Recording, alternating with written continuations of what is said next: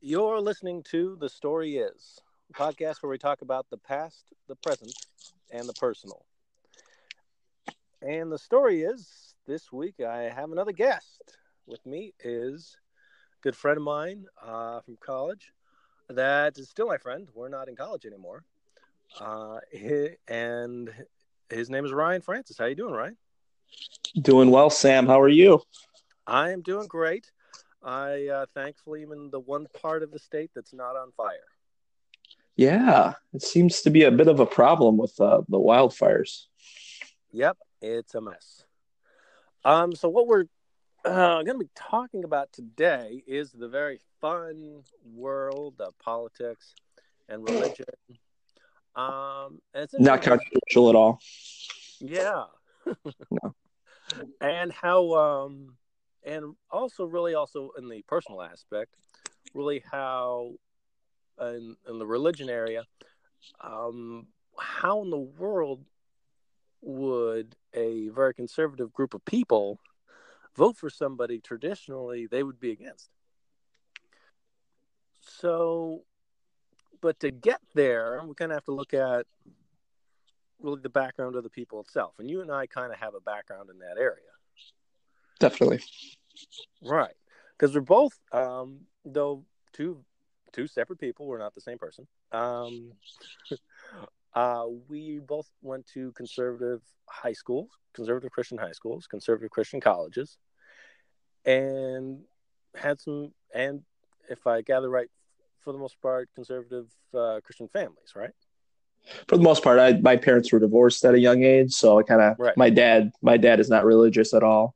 So I kind of had that aspect, but my mom became religious shortly after divorcing my father. So, and my stepfather was religious too. So I went to church most of my life. Right. And so, so what would you like to go into with when it comes to like this? If it's I don't know, the world of college or high school or just in general, of an example of what we're talking about.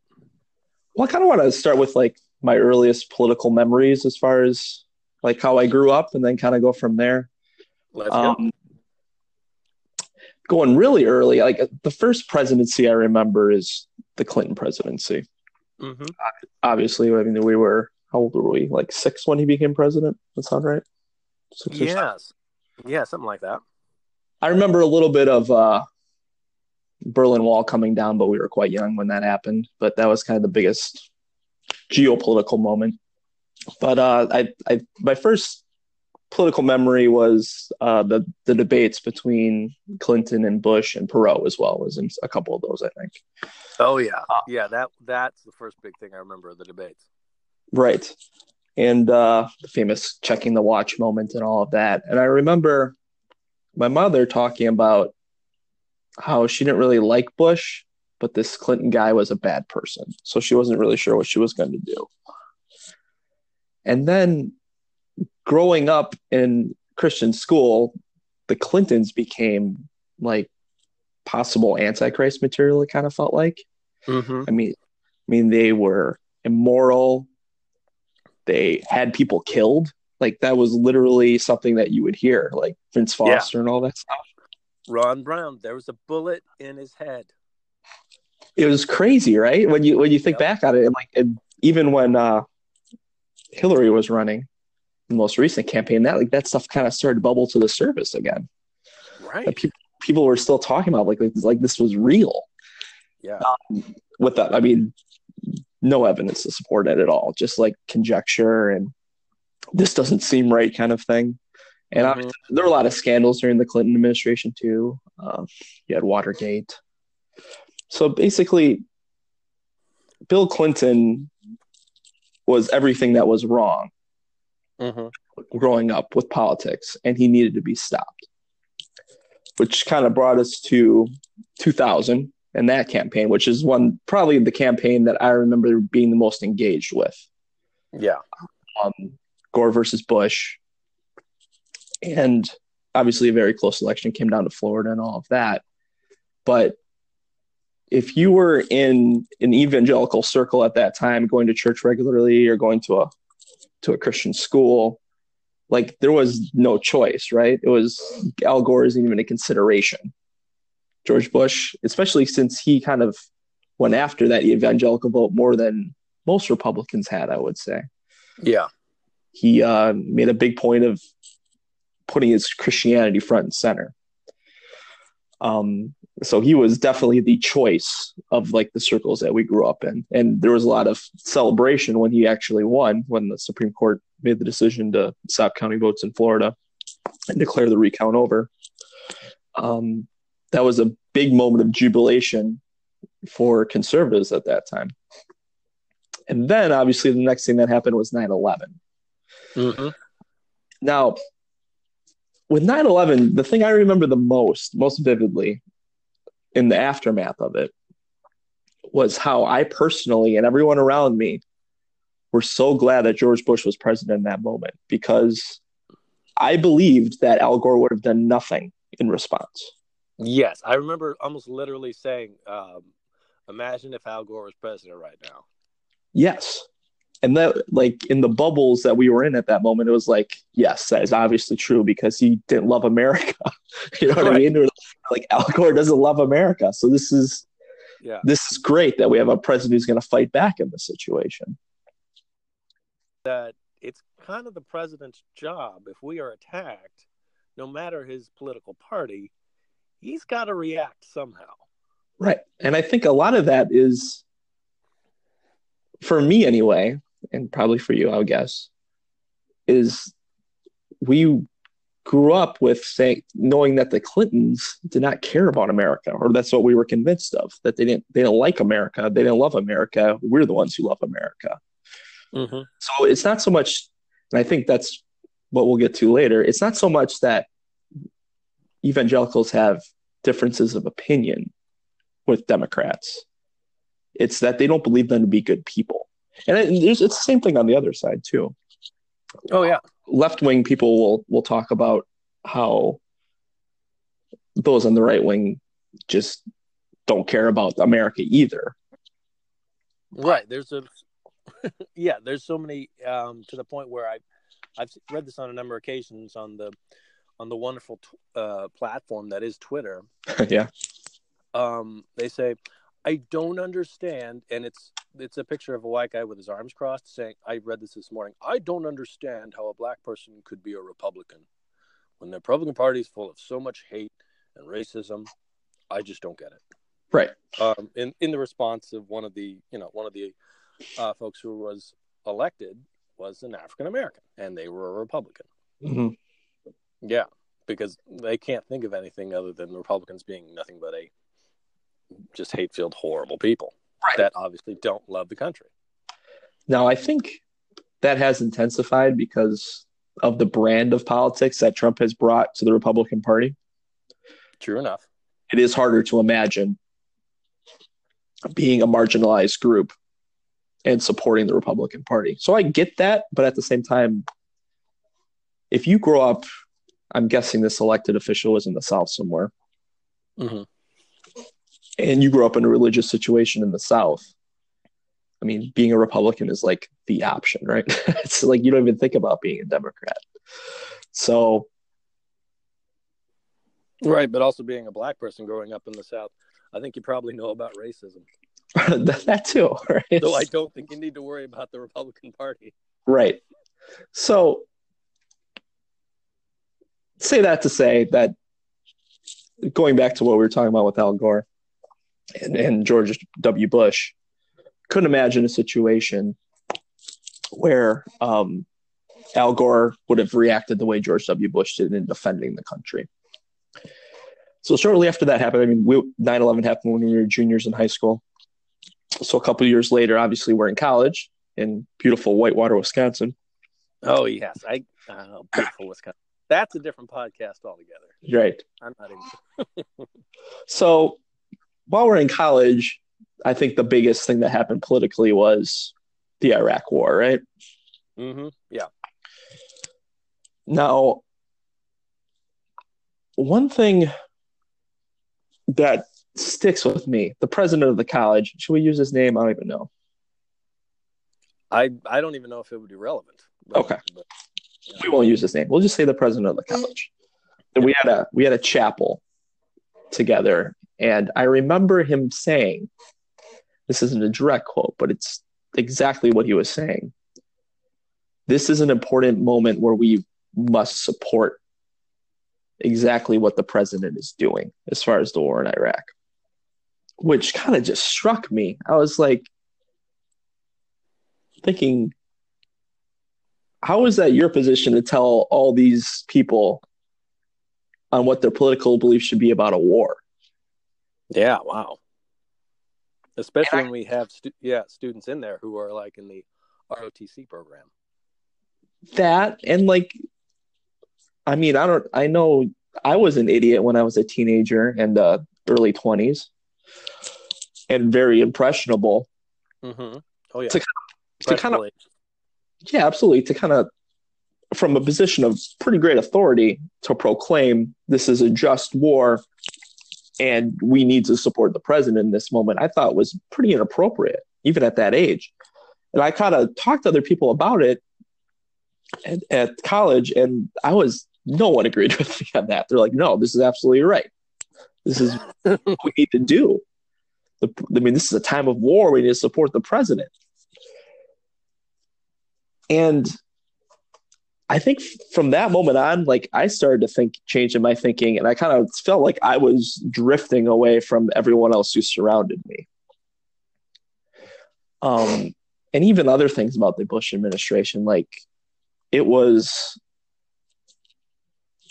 cut taxes, obviously, which is fine. That's what conservatives do. But at the same time, they raise spending, not just in military areas and military spending, but also just domestic too. Right. Started to create a deficit that keeps growing, it seems like, every year. And I found that very not conservative or Republican. But again, like, anytime I bring up these points, I feel like I was all alone around on these evangelical circles. Like, you just need to support the president. Right. Yeah, there was, like you said, there was no other option. Right. So that brings us to 2004. We're both still in college. John Kerry. Though in fairness, we started in 2002, so it's not like we were behind or anything. No, that's right. We are still on track. You finished on time. I never graduated from this college, but you did. Yeah, but we're both using our education for neither of the fields that we studied, so it all works out. Also very true. So 2004 came around, and there was like not even a choice, right? It was like, this is George W. Bush. Of course, we're going to vote for him. That was my first presidential vote. I did end up voting for him because I think John Kerry was not significantly, but it was a pretty ugly campaign, I thought. They took him down to his positives were taken down by. But it was just ugly. It was back and forth. You had swift voting. I still remember those commercials. And I'm not a huge John Kerry fan. Don't get me wrong, but I'm more of a John Edwards guy. Now that's somebody you can trust. It's funny. In the primary in Wisconsin, I voted for John Edwards because he was really good on the campaign. He seemed like a genuine guy.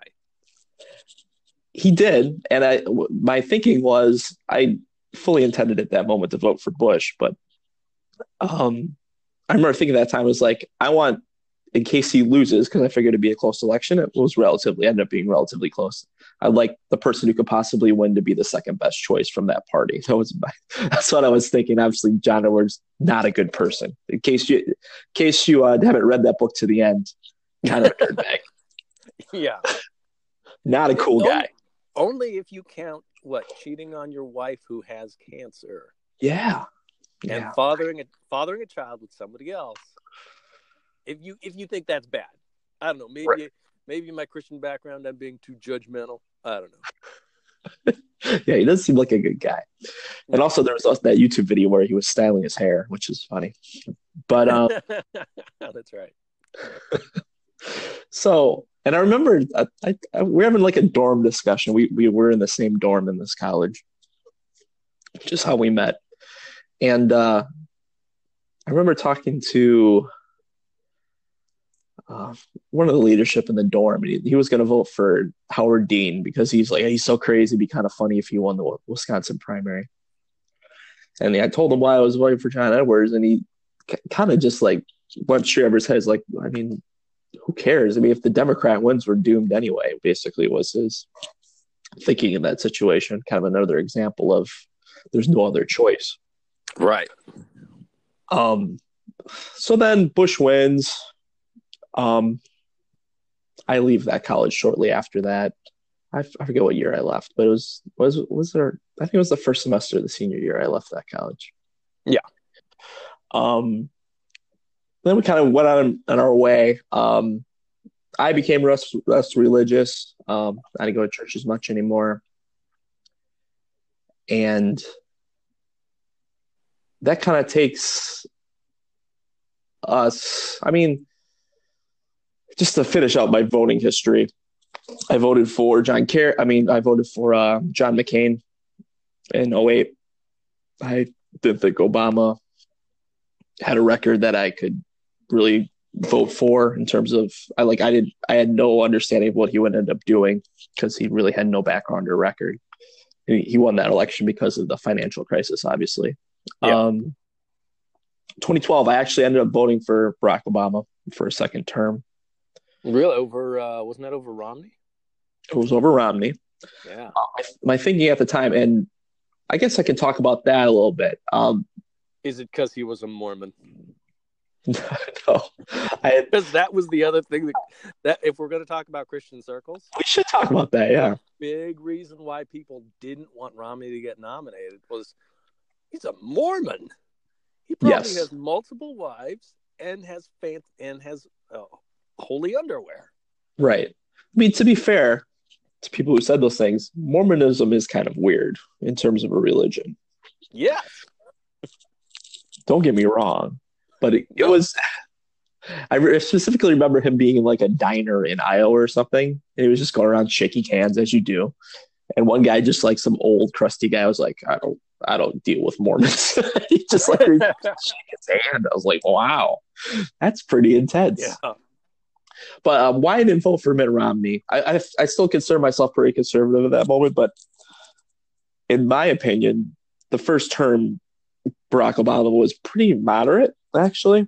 I mean, we could have debates about Obamacare, the Affordable Health Care Act, but honestly, a lot of those ideas came from like the Heritage Foundation. But I found him to be pretty moderate and pragmatic in his first term. And I mean, Mitt Romney's opinions have been all over the map. I mean, he ran as a completely different person when he was trying to be governor of Massachusetts compared to being president of the United States. Exactly, yeah. And that was my concern with him. I was like, I know what Barack Obama is. He's definitely left of center. He definitely doesn't believe everything I believe, but I think he's pretty pragmatic. Mitt Romney will adjust his beliefs basically towards what he's running for. So that's why I voted for Barack Obama. And people around me, like I grew up at a Christian high school, and the people I still have friends with many of those people. And maybe that's one thing I want to talk about is like, there are plenty of people I grew up with in high school who went to, church and the Christian high school and everything, who aren't really religious anymore. But one thing that really sticks with them is that they're Republican. It seems like it's kind of weird. Like they don't really aren't Christian anymore at all. Like go out drinking, go to bars, whatever. It's not really a part of their lives anymore. But what sticks with them is that they are Republican. Wow. Yeah. That I find shocking.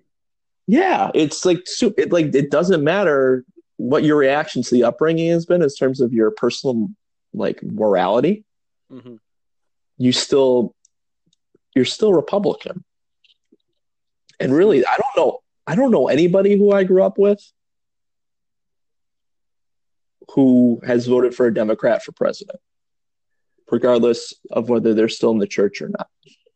wow, that's actually that probably is a pretty safe assumption on my end too. I wouldn't be able to even venture a guess if there is anybody who I maybe might have voted, maybe might have voted for a Democrat. I could probably venture a guess, but I wouldn't be sure. But I do find that fascinating that the thing that they would hold on to is the Republican Party. Yeah. When for me, that's like the first thing to go. I would drop the Republic if given the two things in my life that I find most important, my personal belief in God or the Republican Party. Yeah. You know, 10 times out of 10, I'm going to choose my own personal faith. It's a much more impactful and important thing in my life, my relationship with God, than, oh, you know what? We got to cut those taxes. Right. Exactly. We got to watch out for them socialists. The one thing I will say, I think I kind of misspoke. There are people I know who I grew up with who vote Democrat now. But those people are wholly against religion now. I'm thinking more of the people who are like, just it's not part of their lives anymore. Mm-hmm. Does that make sense? Yes. Okay. I just want to make sure because I felt like that was kind of awkwardly phrased. But someone who's just like, I'm against everything that I grew up with, they're voting Democrat now. And that would make sense, right? But the people who it's just not a part of their lives anymore, being evangelical Christian, they're still voting Republican. That's kind of what I wanted to phrase. Right. Yeah. Yeah. There's a variety of everything in life, but for those who aren't necessarily in church anymore, they're still Republicans. Right. Exactly. That's the point I wanted to get across. Right. So in 2012, voted for President Obama. And that kind of brings us to 2016. One thing before we get to that, I want to talk about that it's kind of the elephant in the room is abortion, right? Oh, yeah. That's, I think, the biggest part of all of this on why people are still supporting President Trump. If I talk to somebody who isn't even that religious anymore, the abortion issue sticks with them in terms of why they're voting Republican, because it is ingrained into you growing up. And I understand this belief, and it makes total sense that aborting a baby is murdering a baby, right? Right. Absolutely. Now, I'll talk about my personal belief at this moment. I do not favor abortion. I think it is a very, for lack of a better word, unsavory form of birth control. But one thing that kind of like, I'm voting Democrat now, and we can get to that later, but I've been voting Democrat. Killed the suspense. I know. I'm voting Democrat now, but how I kind of justify this in my mind is I don't think outlawing abortion is the best way to reduce abortion. Right. How about, yeah. I mean, that's true with a lot of things, right?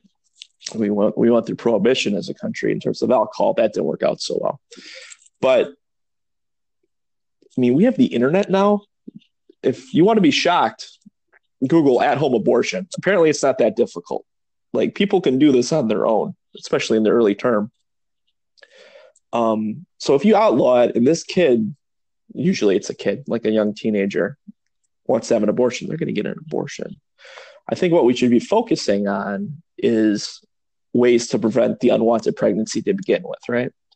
Exactly. That's what our government should be doing, is preventing the circumstances and instances where that would need to occur. Right. I personally believe the Republican Party is uniquely poor at that. Abstinence only education. Remember the big hullabaloo about birth control being free in the Obamacare, the Affordable Health Care Act? Oh yeah, yeah. That's somehow promoting promiscuity. Right. Yeah. Um, Instead of promoting a whole lot of unwanted births. exactly. So I mean, that's where we can focus on, and I think there could be some kind of compromise in terms of pushing earlier, like the cutoff when you can get an abortion, improving funding for those things, and we end up reducing some abortions significantly, and that really should be the goal. But so that's how I kind of justify voting Democrat as far as that issue goes. So I want to kind of get that out of the way.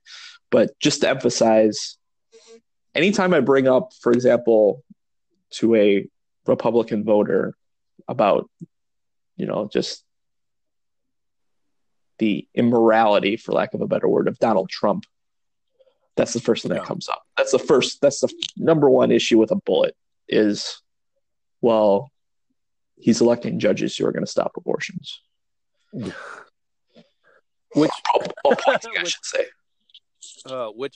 Which kills. That's what kills me, because that's not true. Because that's under this big assumption. You know what? We're going to reverse Roe v. Wade. Right.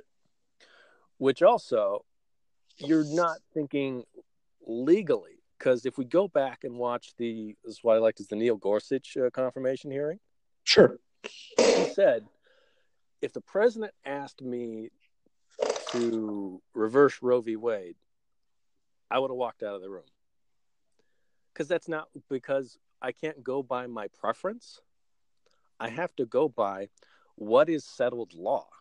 That's right. What the law is. It's all based on precedent. It's not based on preference. So whether I disagree with Roe v. Wade doesn't matter. It's the law. Until somebody comes up with a good enough, case study argument to bring before the Supreme Court to reverse Roe v. Wade, there's no reversing it. There's no magical meeting that the Supreme Court gets together and says, all right, guys, today we're going to get rid of abortion. Right. That's the lie that they use to support somebody who's violated a fair share of the Ten Commandments. Yeah, exactly. Yeah. And to be fair to them, if you get enough justices on the court who are willing to do it, you can get it done no matter what the precedent is. But to your point, Gorsuch did not seem, at least in his confirmation hearings, like that's something he was 100% on board with. And Kavanaugh, though less specific, I would say, seemed to suggest it was precedent on precedent, which, again, that can change. But, I mean, we'll see what happens, right? We'll see if this court ends up reversing it. I have a feeling that Roberts is kind of a legacy guy who doesn't want to be the one who does this. So he might be the one who steps in the breach and stops it from happening. I don't know. But I guess we'll see. I'm sure a case will come up eventually where this becomes an issue. But yeah, abortion's a big part of this. So before we get to 2016, is there anything that you want to talk about in terms of what you remember growing up as far as religion and politics come together? The big thing was a lot of the highlights you talked about. I was like, yep, that's what I remember. It's the same milestones. The big thing for me, even though part of me kind of questioning the Republicanism happened about the same time in college. Uh-huh. And I'm not going to completely blame you for this. My left-leaning friend. That's me. But also part of it was like knowing people who eventually were sent to serve in Afghanistan. Yeah, that's true. And we're getting entangled in wars for some reason over in Afghanistan, even though the hijackers were from Saudi Arabia. Yeah. and it's all about weapons of mass destruction. So yeah, as this, what was supposed to be like this great Gulf War, get our enemies over the weekend, started to drag on, I started to wonder, do we want more of this? Right. As in terms of, in republicanism. And so it was really W that kind of made me go, I don't know how conservative this is. It just felt like we were doing more of the same. That was the big thing was really W was where, even as somebody who was a Republican his entire life, started going, yeah, this isn't the greatest. Yeah, I think there's been some revisionist history. I think the best thing for the George W. Bush brand ever has been President Donald Trump, right? Oh yeah. He's looking very good.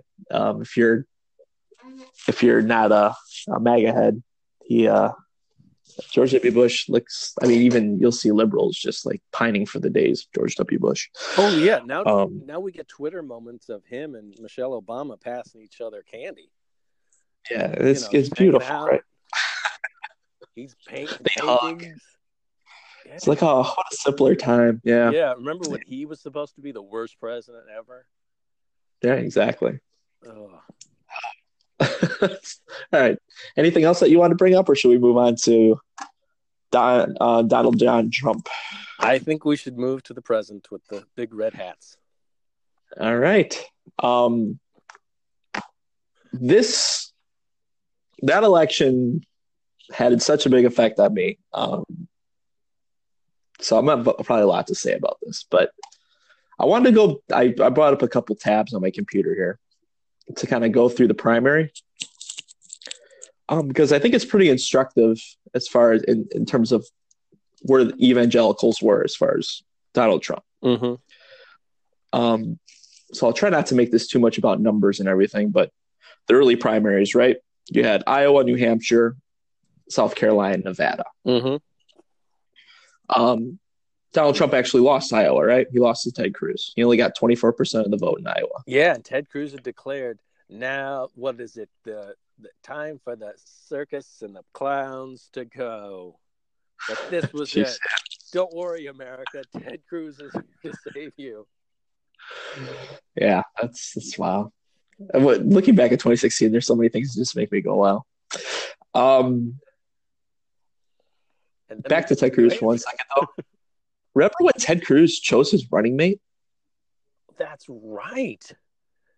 Carly Fiorina. Yeah. She's going to be my running mate, like before the primaries were over. Oh, yeah. This was a big desperation move where I think it was like after, I think it was after Kansas. Yeah, I'm not sure. But whatever happened, just bizarre. Yeah, so weird. What a weird year.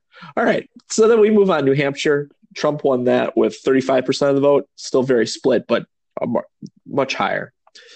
Then I think you have the turning point, which is South Carolina. Mm-hmm.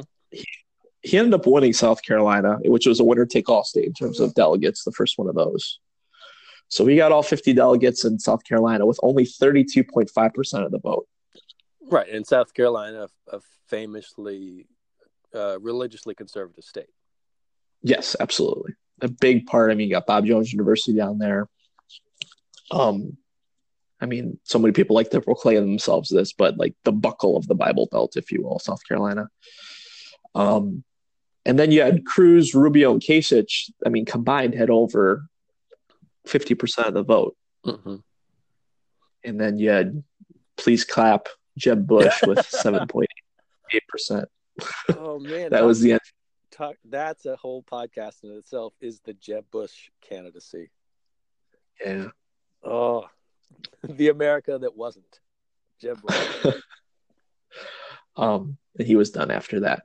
Yeah. So then you had Nevada, which was the last of the early states. He took, and this is when he has momentum, right? He has 45% of the vote there, and obviously not a very religious state either. They just think a dead pimp was elected to office in Nevada this time around. So yeah, I did. I did a whole podcast about that. So check that one out a few episodes back, folks. So yeah, very inspirational. All right. So that's the early primaries. Trump is the clear front runner after that. And in most cases, that person ends up winning, right? The person who wins those early primaries, yep, they're going to end up winning the nomination for the Republicans. Super Tuesday is very interesting to me. Trump won 7 of the 11 states. But again, the margins are interesting here. Right. The one outlier I think is Alabama. He won 43% of the vote. Very religious Alabama. Mm-hmm. I think you could point that back to Jeff Sessions, though. Yeah. The first senator to endorse Trump. I wonder if he would have that decision over again, considering what has happened to him since. I was going to say, that relationship has lasted and lasted.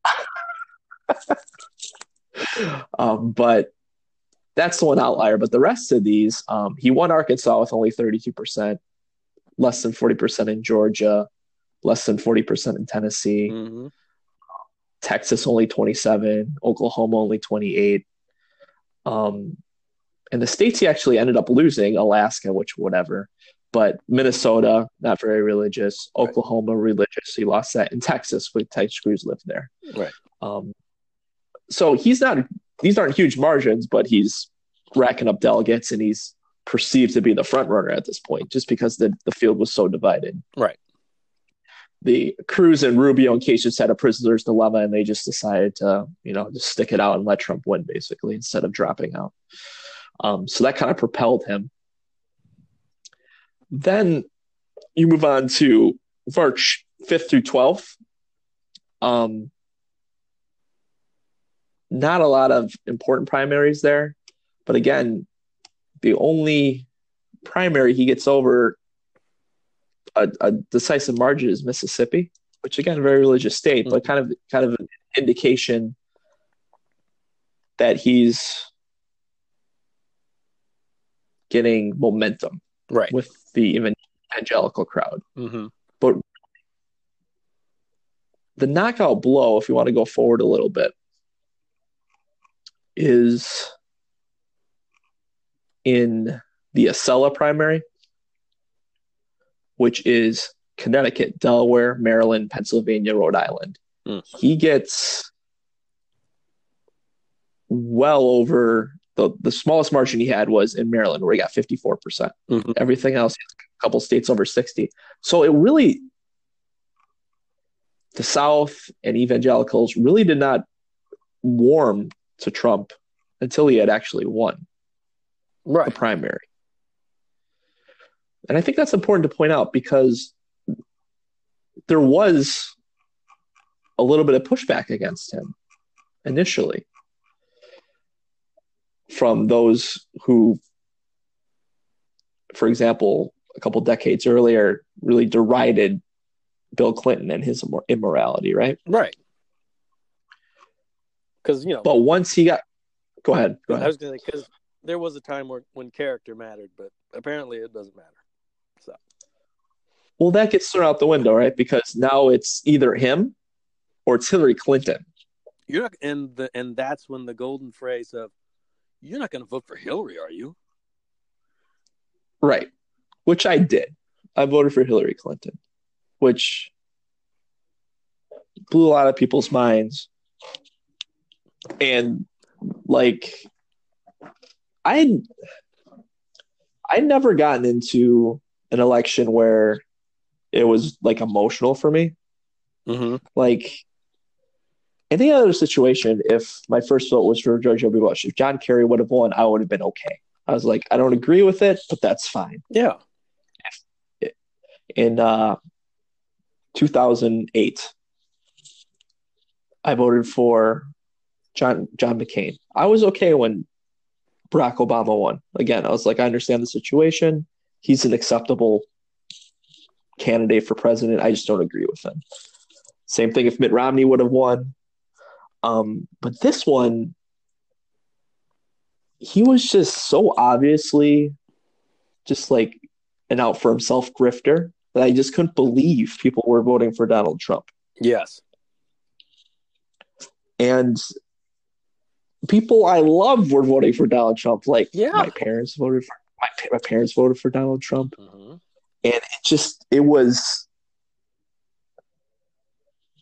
a thing where it's like I don't understand this kind of type of America, and it was just it kind of looking back, it reminds me a little bit of 2004, and maybe if I was more in the evangelical circles at the moment of 2016, I'd understand it more Mm-hmm.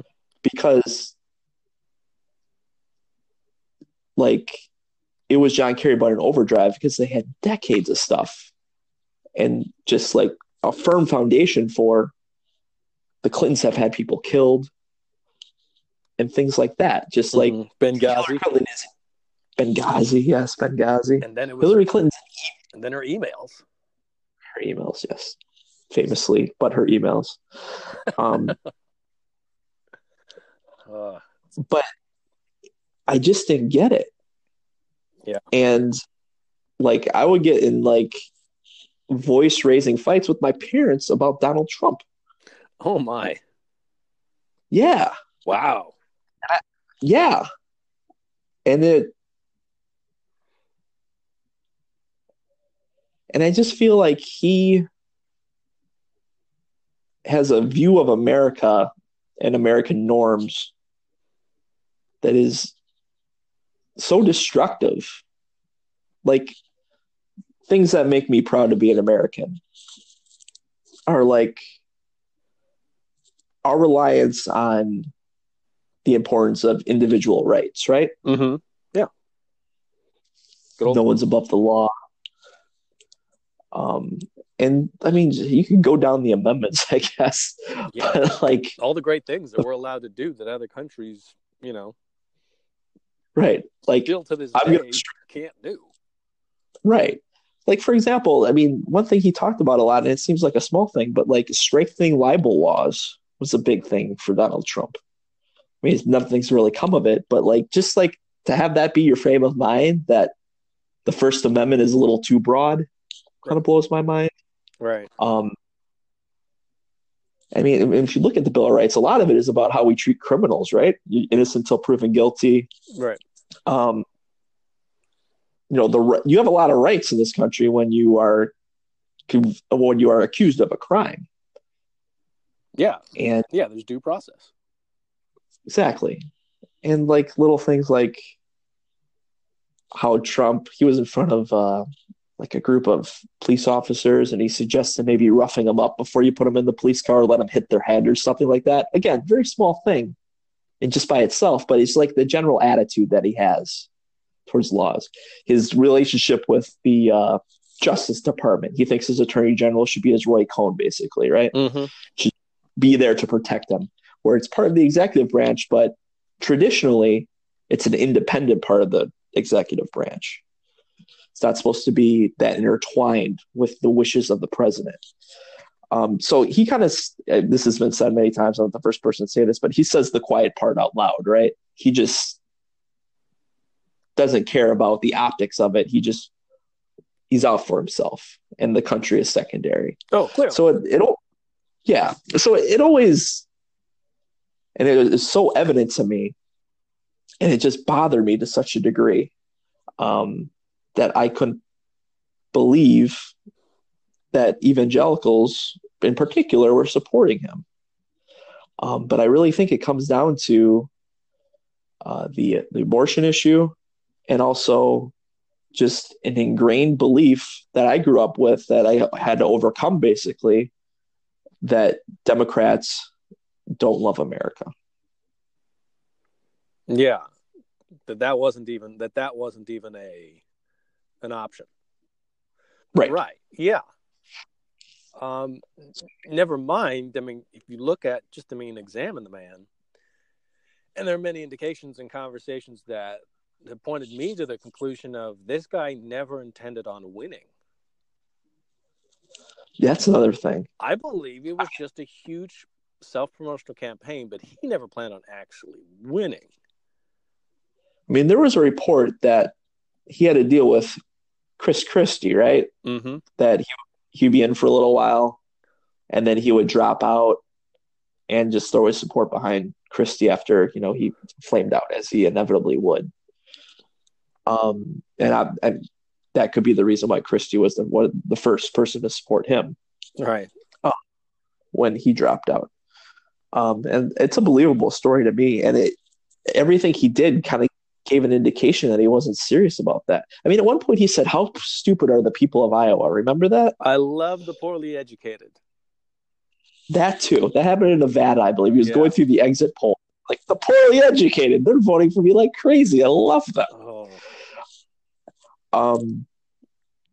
So yeah, I think it was like I agree with the theory that this was basically like a promotional tour for the next season of The Apprentice, and it just got out of hand. Oh, clearly.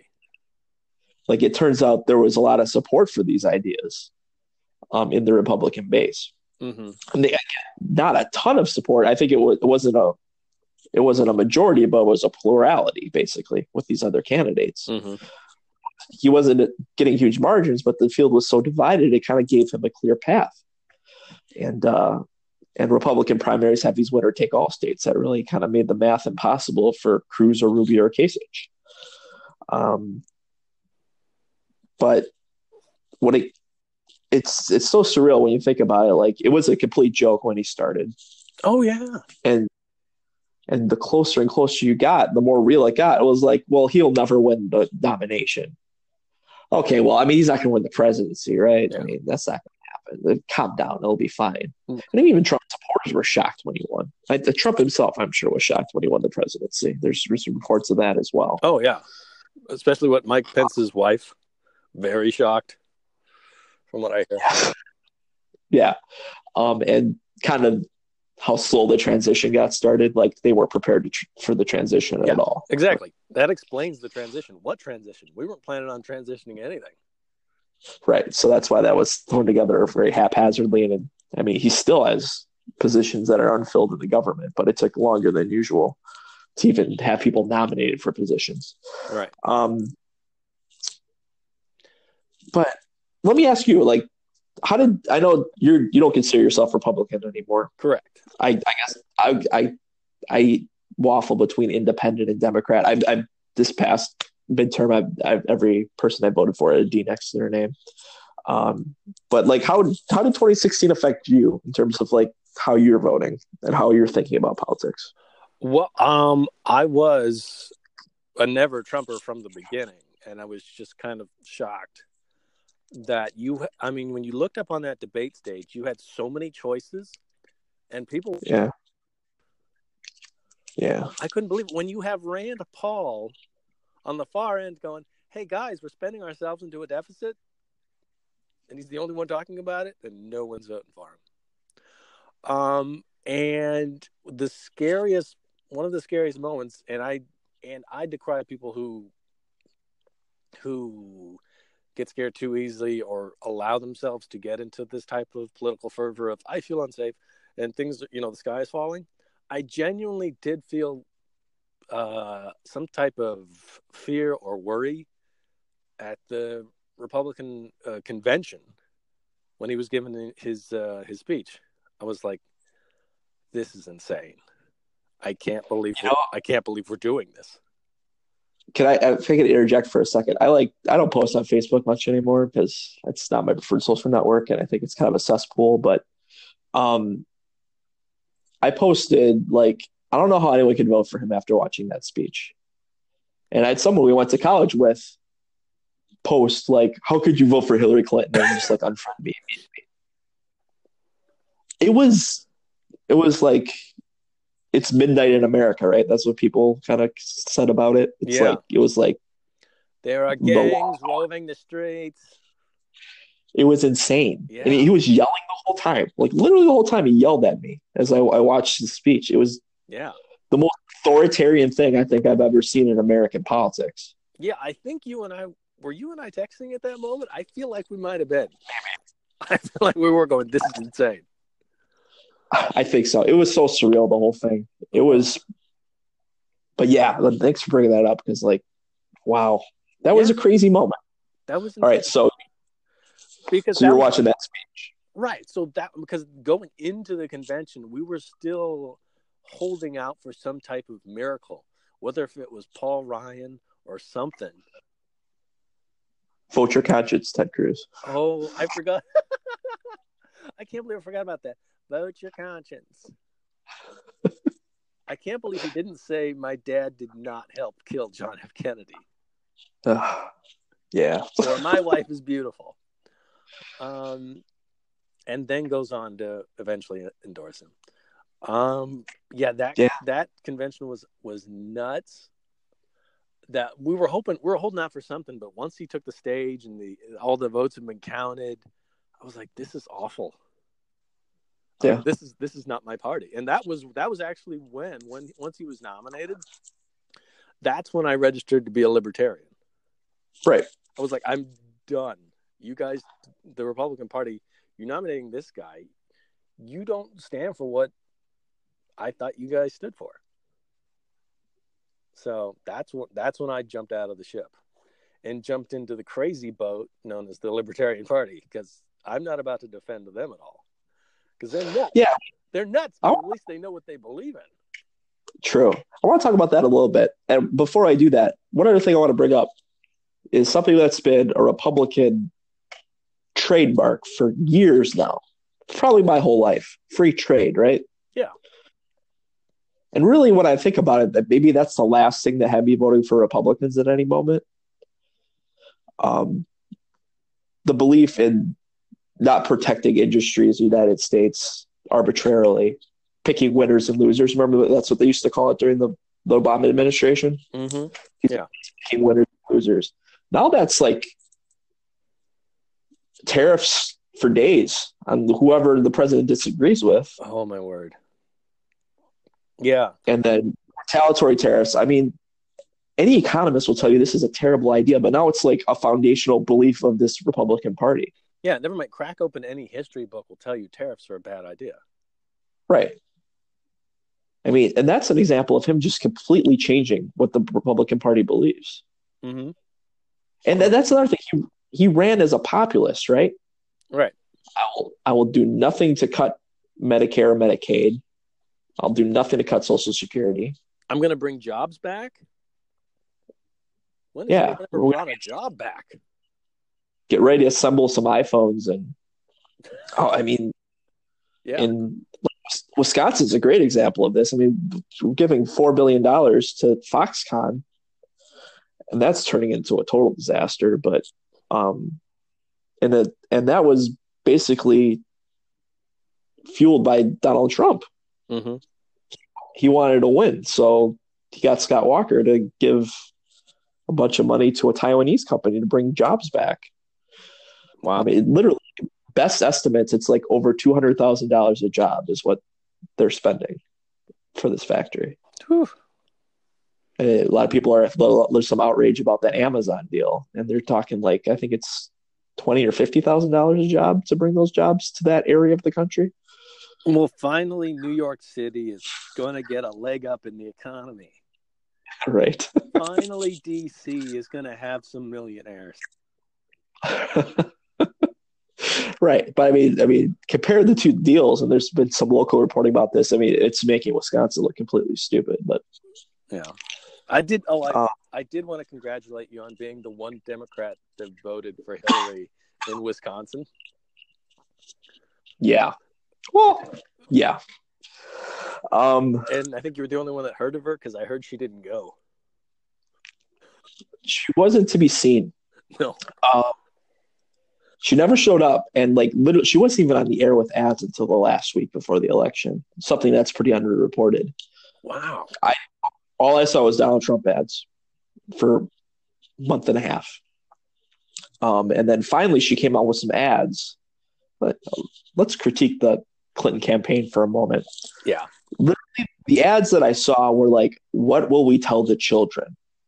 It was like a kid sitting in front of a TV when she finally put ads in Wisconsin. A kid sitting in front of a TV watching Donald Trump, mock a disabled reporter or say really inappropriate things. Mm-hmm.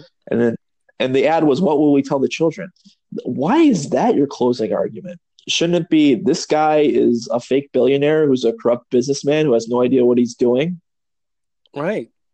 Why? Yeah. How? Why didn't she come up with basically the Mitt Romney speech? Of he says he's a good businessman, and he says he knows a lot of stuff, but no, he's not. There's no evidence of No, he this. doesn't. Yeah. I mean, why is it used? It wasn't vote for me. It was, you're not going to vote for him, are you? Right. It was crazy.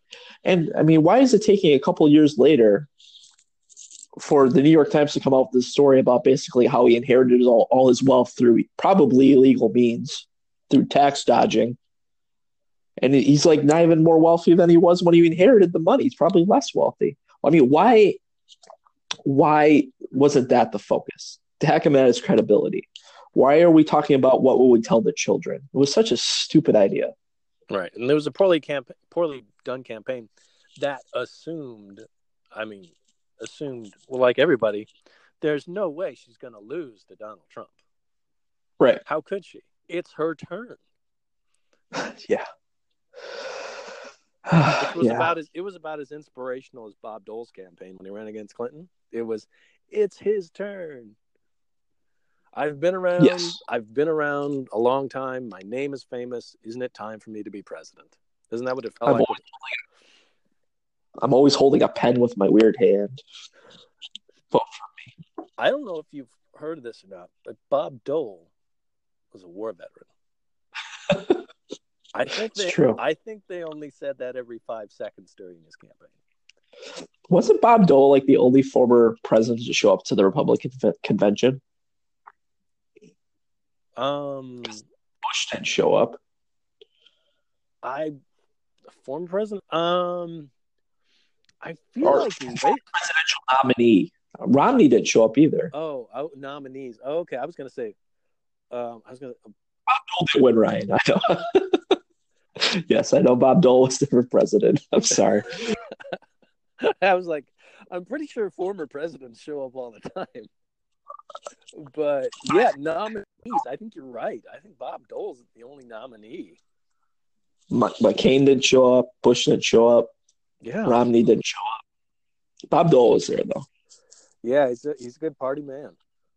He is. Yeah. Yeah. But so anyway, that was a really fun side note there. But yeah, what we're talking about when it comes to evangelicals and voting for Trump, what the divide I've seen and why it doesn't make sense. And I think you're right on the abortion issue, I think is what it is. And I think the other thing is age. Specifically talking about the evangelical group. Yeah. I believe it's the tendency of the older ones. If you're like, I'd say if you're older than 40, closer to 50 in the evangelical group, you're going to vote for Trump for the Supreme Court. Whereas if you're younger than that, you're insane. How could you vote for this guy? That's where I think the divide breaks down. And as we all know, old people always vote. That they do. And young people don't always vote. They don't always. The numbers were still lower than the other age groups, but younger people did vote a lot more this midterm, which I think is why you saw whatever you want to call it, a blue wave or whatever. Right. Is it a blue crush? Is it a red dawn? I don't know. Who knows? But I know Democrats control the House now, and considering the seats were up, they actually did pretty good in the Senate. So you're right. It's old people vote, and old people are voting Republican more than they are voting Democrat. That's what it came down to. And even with all that, I mean, he lost the popular vote, which kind of gives me a little bit of semblance like there are still people in this country that care about the norms and what the country was founded on. Right. And I was even reminded that he only got, 45% of the Republican vote. Yeah. Not even 50% of his own party wanted him. Right. Which, if you look back in time, I think the only person who didn't get over 50 besides him was McCain. And he got like 48 or 49 or something like that, much closer. Yeah. So yeah, there's a very divided Republican primary electorate, but they really coalesced around him when it counted. Yeah. at the end there. One thing I want to get back to. So you decided to go libertarian. Yeah. What made you? What holds you back from voting Democrat? Oh, good question. I think their whole package of. Anytime I hear the Democrats talk, they automatically assume they're correct to an annoying degree. They talk down to everybody they're trying to help. They have a lot of great ideas, and they have no way of funding them. Yeah. And they get mired up. The thing is, and they've become almost as bad as the Republicans in the culture war. The whole fight over the bathrooms thing, that was the Democrats. And it was like, we shouldn't have even been there. That was a campaign issue. It was, but was it the Democrats, you think?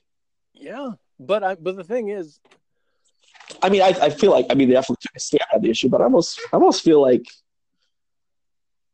it was Republicans bringing it up more. Well, whatever the case may be, that's a silly argument because attacking people is already against the law. So you don't have to worry about who's in the bathroom or not. Yeah, that's true. Kidnapping is against the law. So do you need bathroom rules already? But yeah, that goes. And because but yeah, the culture war, the ideas that they don't have the money for, and they are doing them in combination with the media continues to demonize anything from the right as being completely dumb and hate-filled. You're either really stupid if you're a conservative, or you're a monster if you're a conservative. You can't just be wrong. Yeah. So that really bothers me. And now I think it's more their approach or the actual beliefs of the party. A big part of it is the approach. Because some of the ideas sound good.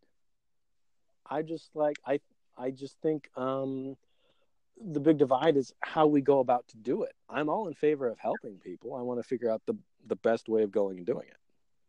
Yeah. I think we should help the poor, help the disabled, and help everybody. Let's go about the best way of doing it.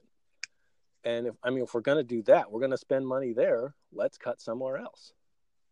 Yeah, I agree. Yeah, I think we're kind of in the same spot. It's kind of interesting because I would consider myself more of a conservative Democrat, especially in terms of fiscal policy. And again, I find abortion not a great, like, people who cheer for abortion, like, what's her name? That actress Amy, I can't remember her last name, is holding a party to celebrate having an abortion and anyone with her who's had an abortion. Yeah, that's not cool, right? No. Even if you think it's a right for somebody, I feel like it should be something that is celebrated. It's like doing it because it's a last resort kind of thing. Right. I've heard this phrase before. I think they should be rare, safe, and legal. Right. So, because it is a, to bring it to, from what I've heard to what I know, what I'd heard was that this is an awful thing of babies being ripped out of their mother's womb and having their heads cracked open.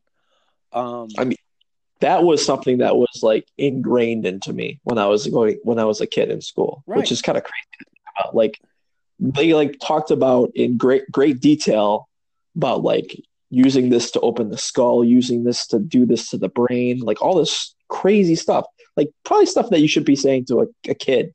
Right. But it was like this is what they're doing and it's evil.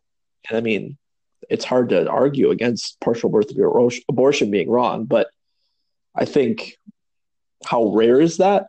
I'm guessing very rare. I don't know the exact numbers. Right. And it's probably only being done in a very extreme situation. Right. So there's that end on the right.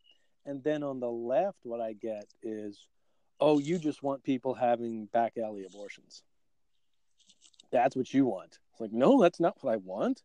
Just because I'm a conservative, I would just prefer to, can we have them rare, safe, and legal? But just because I'm a conservative, I'm automatically a monster. Also, this is a story of when I was really young. I'd say maybe like 5. And I don't know if I've told you this story or not. Me and my family were holding these pro-life signs on the street, some sort of thing. And for whatever reason, I can't remember if there was some sort of proposition or something like that, or some pro-life thing. Me and my family, I'm like 5, 6 years old. And this guy walks up to me and he has a hanger in his hand and he's saying, yeah, you're in favor of that. You know what's going to happen. And what he was saying didn't make sense. He was just waving a hanger in my face and making the point about back alley abortions. But he's waving a hanger in a 6-year-old's face and calling me a monster.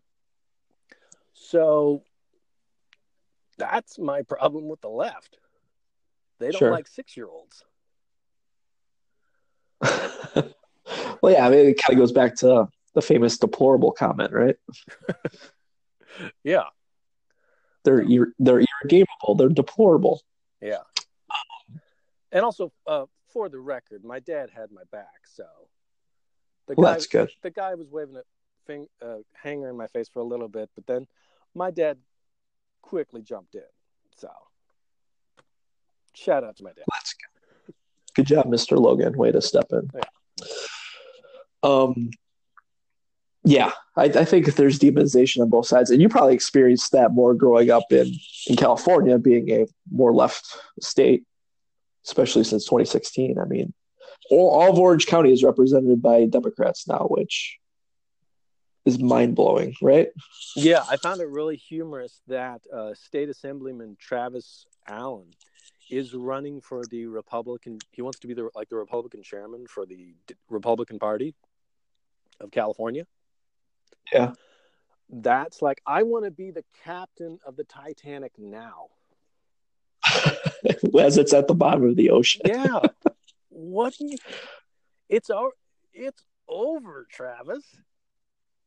Yeah, that's wild. The Republican Party is dead in California. So yeah, pretty much. You go right ahead. You be the captain of that. Ugh.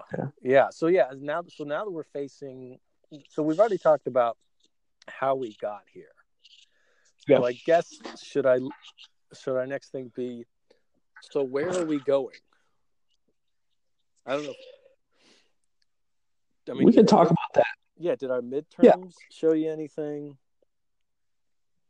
Are you hoping for Trump to get primaried as I am? I mean, I could definitely hope for that, but I think the chances are basically nil. Yeah, that he'll get primary. Yeah.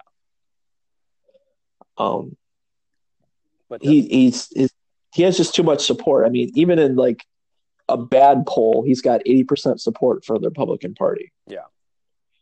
It's not possible. I mean, the only candidate would be Kasich, right? Which I know you're a huge fan of, John Kasich. Oh, he's the angry grandpa nobody wants to talk about. I have had this theory, and I believe I'm right. He has a temper problem, and he doesn't actually believe in anything but John Kasich. Yeah, probably. Oh, I voted for him in the Wisconsin primary. That was my vote. And that's fine. Yeah. Every grandpa needs some support. Right. It was an anti-Trump vote, even though Cruz ended up winning Wisconsin. But our delegates are divided by districts. That's the whole thing. We don't need to talk about that. But going forward, I think what 2018 told me was that it's going to be another close election because in 2020, because Republicans, I mean, the Democrats did very well in all urban and suburban areas, right? I mean, they won a seat in Oklahoma. They won in Oklahoma City, which is nuts. Yeah. Like in 2008, which was a complete landslide for Barack Obama, every district in Oklahoma still voted Republican, and they were very proud of that. They were one of the few states to do that. So that's crazy. With Staten Island going Democrat in New York City, there's not a single district in this country that's majority urban or majority city that is represented by a Republican anymore. Yeah, which is, I think, shows the clear divide that major cities have more and more become liberal. And yes, the fact that Trump is losing the suburbs means he's running out of room. Absolutely. But on the other hand, we have the Electoral College, right? Where did Republicans do well? They defeated incumbent senators in Indiana, North Dakota, Missouri, and Florida. And then they lost in Nevada and Arizona. So a swing of 2 seats. What's interesting about that is there's a built-in advantage for rural states in the Electoral College, right? Your vote in California, as far as for the president, is worth a lot less than a vote in Wyoming. Yes. So that built-in advantage gives him a chance. I mean, I think it's going to come down to Wisconsin, Michigan, and Pennsylvania, which, based on midterm results, you think would be a good sign for Democrats because Wisconsin, Scott Walker lost very narrowly, but he lost. Yep. And Tammy Baldwin won very big in her race for the Senate. Michigan had the Senate and the governor up for election as well, and Democrats won pretty smoothly there. And the same thing in Pennsylvania. The Senate candidate and the governor candidate, all of them won pretty handily. And without, you add those 3 states plus whatever Hillary Clinton won, you have a new Democratic president in 2020. So that would indicate to me that Democrats are in pretty good position, but also midterms really haven't done a good job of predicting the general election the following 2 years, right? I mean, yeah, that's true. Historically, midterms are usually a disaster for a sitting president, but then they can get themselves reelected. Majority of the time. Right. I mean, I think Barack Obama lost 60 seats in the House, something like that, in 2010, and obviously he won pretty handily in 2012. So I'm hopeful. I think one thing we haven't talked about is I think the economy has really propped up Donald Trump in a lot of ways. Big time. Yeah. It's a very strong economy in terms of the top line numbers, right? You're seeing very low unemployment, and you're also seeing GDP growth that's pretty strong, especially compared to the last 10 years or so. We're cracking over 3%, over 4% some of these quarters, even though it seems to be slowing. That seems to be the consensus, that it's slowing faster than people thought it would. Right. Even the arbitrary stock market is, for the most part, been doing pretty well. Even though that really doesn't impact like everyday Joe's life. That's like the big thermometer that the news uses if they want to say a president's doing a bad job. It's like, oh, that Dow Jones is down again. That president better get on it. Right. And that's kind of interesting because actually this year, I mean, we've gone through kind of a downturn in recent months, but this year, like the S&P is up less than 2%, and which usually the stock market's pretty forward looking, which means they're anticipating results rather than what the current climate is. So it seems like a slowdown is coming. Mm-hmm. If that happens, I think, I mean, just historically too, once unemployment is under 3%, under 4%, I should say. Once you reach that full employment, things start to kind of reverse because you have inflationary pressures and stuff like that. So I think odds are somewhat high that there'll definitely be a slowdown by 2020, but I mean, there could be a recession by 2022. Right. And that, I mean, I hate counting him out. It would be kind of the dumbest thing ever considering what happened in 2016. But I think that lines up pretty well for Democrats. But where does that leave the country? Like the mood of the country? Are we just going to have like, Tea Party Part 2, the electric boogaloo, or what are we going to do? Because where would that leave the Republican Party? From at least from my observation, my gut feeling of what I've observed of with the type of candidates that ran this past midterm, my observation of both the politicians and a lot of your voters is it's become, I think, more polarized than I've ever seen, as in Republicans farther to the right than I've ever seen, and really Democrats farther to the left than I've ever seen. Yeah. And both sides getting a ton of votes. Florida being a great picture of that. And really, Florida's very interesting. And really Texas too. I mean, a few years ago, the way Robert Francis O'Rourke ran his campaign. Beto, yeah. Yeah. He wouldn't have had a chance 4 years ago or 8 years ago. He would have been a socialist and he wouldn't have had a chance in Texas. Right. But now. But he lost by less than 3%, right? Right. Yeah. And another squeaker in Florida of two guys who couldn't be more opposite. Yeah. Florida's interesting to me because in the climate of this election, you would think Florida being one of the more famously swingy states, this would be the year where Democrats kind of rolled, right? Right. That's what I anticipated. That's what I did too. I don't know how much of the election coverage you watched, but people were questioning whether this was really a blue wave. Again, who cares what you call it? But right. And one of the main reasons people early on were questioning that was because the results in Florida were so underwhelming for Democrats. Mm-hmm. And that's a very interesting state to me because, and I think there's always been an attitude that demographics are destiny, right?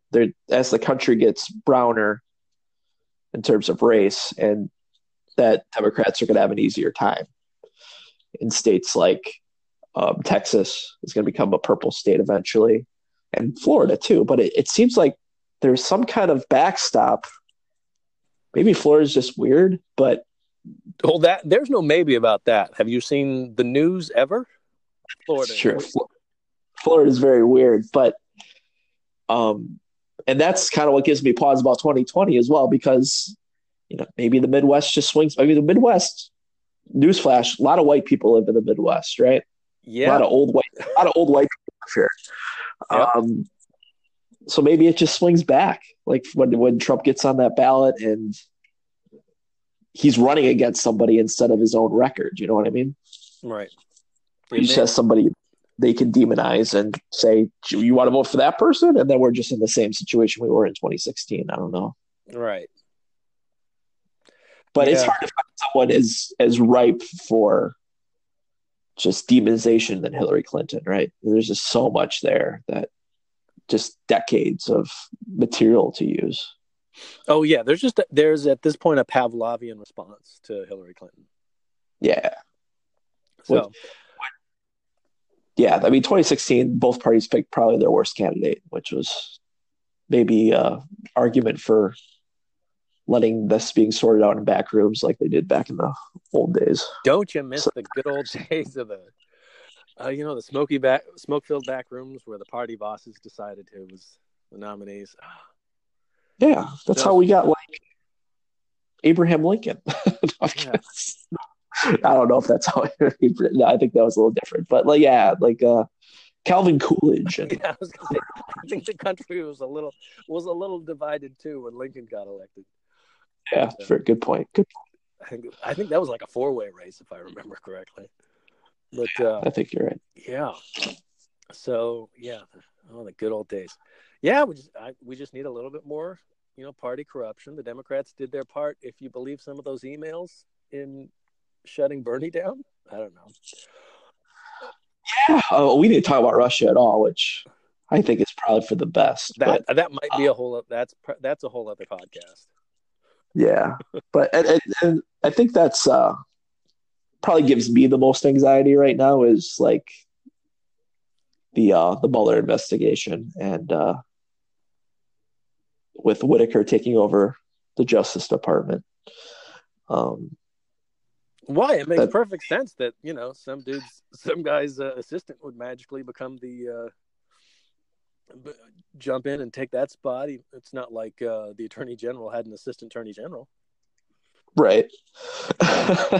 And we are kind of talking about 2020 like it's normal, but we still don't know how that's going to shake out. And that could have a pretty dramatic effect in terms of where we are as a country after that's all sorted out. But yeah, if it's ever sorted out at all, who knows? It gives me a lot of anxiety because I think it's extremely important that the president doesn't get to dictate his own investigation of himself. So right, I thought we'd nailed that down with Nixon years ago, but yeah, I guess not. I guess not is right, and it's another evidence of like how divided we are. It's like it's either you think the Mueller investigation, for most people, you either think it's gonna show that there was that Donald Trump had a burner phone that only Vladimir Putin called, or you think that this is a complete hoax and conspiracy by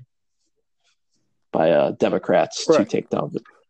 So right, which again just shows how polarized we are. I take it as it's actually an investigation, and what Mueller finds is what Mueller finds. With an investigation, he's not necessarily targeting the president. He's saying, okay, based on what I find, this is what I've got. So yeah, we'll see what happens with that. So it's a very, very uncertain time. And I wonder when we look back at this, how close we'll look to saying like we kind of really stress tested the Republic in this moment to see if we could get past it or not. I don't know how serious that is. I have that feeling sometimes that like the literal Republic is in peril in terms of like how the system works. Yeah, because we've never had a Congress that just pass blocks for a president like we have this one, right? Yeah, just shuts down. I mean, Devin Nunes, who's your congressman, by the way? It doesn't matter, right? Since I'm a conservative, I don't pay attention. He's not my congressman. Devin isn't yours. He's like Central Valley or something. I don't know. But like literally, he was taking marching orders from the White House on how to run the Intelligence Committee in the House. We've never seen anything like that before. Yeah. Though, for the record, though, my senator is good old Dianne Feinstein. Yes, she manages to hang on. That must be nice to be a conservative, and your choices for Senate are liberal, or very liberal. Yeah, and we voted for that. We voted for that system, hoping to maybe vote in less liberal Democrats. Yeah, the old top two primary, which is interesting. Yeah. Never mind. But Feinstein's going to live to the end of her term. She's not looking that great. Isn't it 6 years? Am I wrong on that? It's 6. I mean, 2024. Yeah, it's a long time. But I don't think the framers of the Constitution, the guys who wrote this thing, could ever have anticipated a immunity by congressional majority, basically. I don't think they had ever envisioned a Congress just willing to give up its power for the executive like they have. Right. Yeah. Yeah. That gets me into that. They never envisioned going to D.C. and becoming millionaires. Oh, yeah. I mean, that too. Yeah, absolutely. I mean, there's a lot of things they didn't envision. But I think this one, I mean, it just didn't make any sense to think that Congress would voluntarily give up power to the executive like they have during this administration. Mm-hmm. So, I mean, we have divided government now, so we'll see what happens. But I think we'll look back at this time and wonder how close we got to things getting really out of control. Yeah. And as always, this is an experiment. This is the craziness of democracy. Nobody's really tried to do the type of government that we're trying to do and lasted. So yeah, it's true. You can see to read about the Romans, figure that part out. So watch out for those barbarian hordes at the gates. Yeah, it's the caravan. It's coming. Right. Yes. It'll be here any day. Watch out for the barbarians. Okay. Well, I think that reaches about the end of this story. So. Yeah, if you get to the end of this podcast, which I think we're like an hour and a half now. Just about. If you get to the end of this podcast, text me the word mayonnaise and I'll Venmo you $1 because I don't know how many people are going to listen to all this. But... Yeah, at Ryan Francis. Is that right? At Ryan Francis. Send me mayonnaise. I'll Venmo you $1 for listening to this whole podcast. Yeah, I mean, if we've gone this long, should I just okay, this is not politics at all. Just me knowing you. Okay, you have one football game to win. Your quarterback is either Aaron Rodgers or Brett Favre. Who do you pick? I pick Aaron Rodgers, but I think it really depends on the coach because Mike McCarthy it's like I sold my soul for one Super Bowl and now I just have to watch stupidity for season after season. It's really tough. I guess I should complain. Like I've been pretty lucky as a Packer fan during my life. Mm-hmm.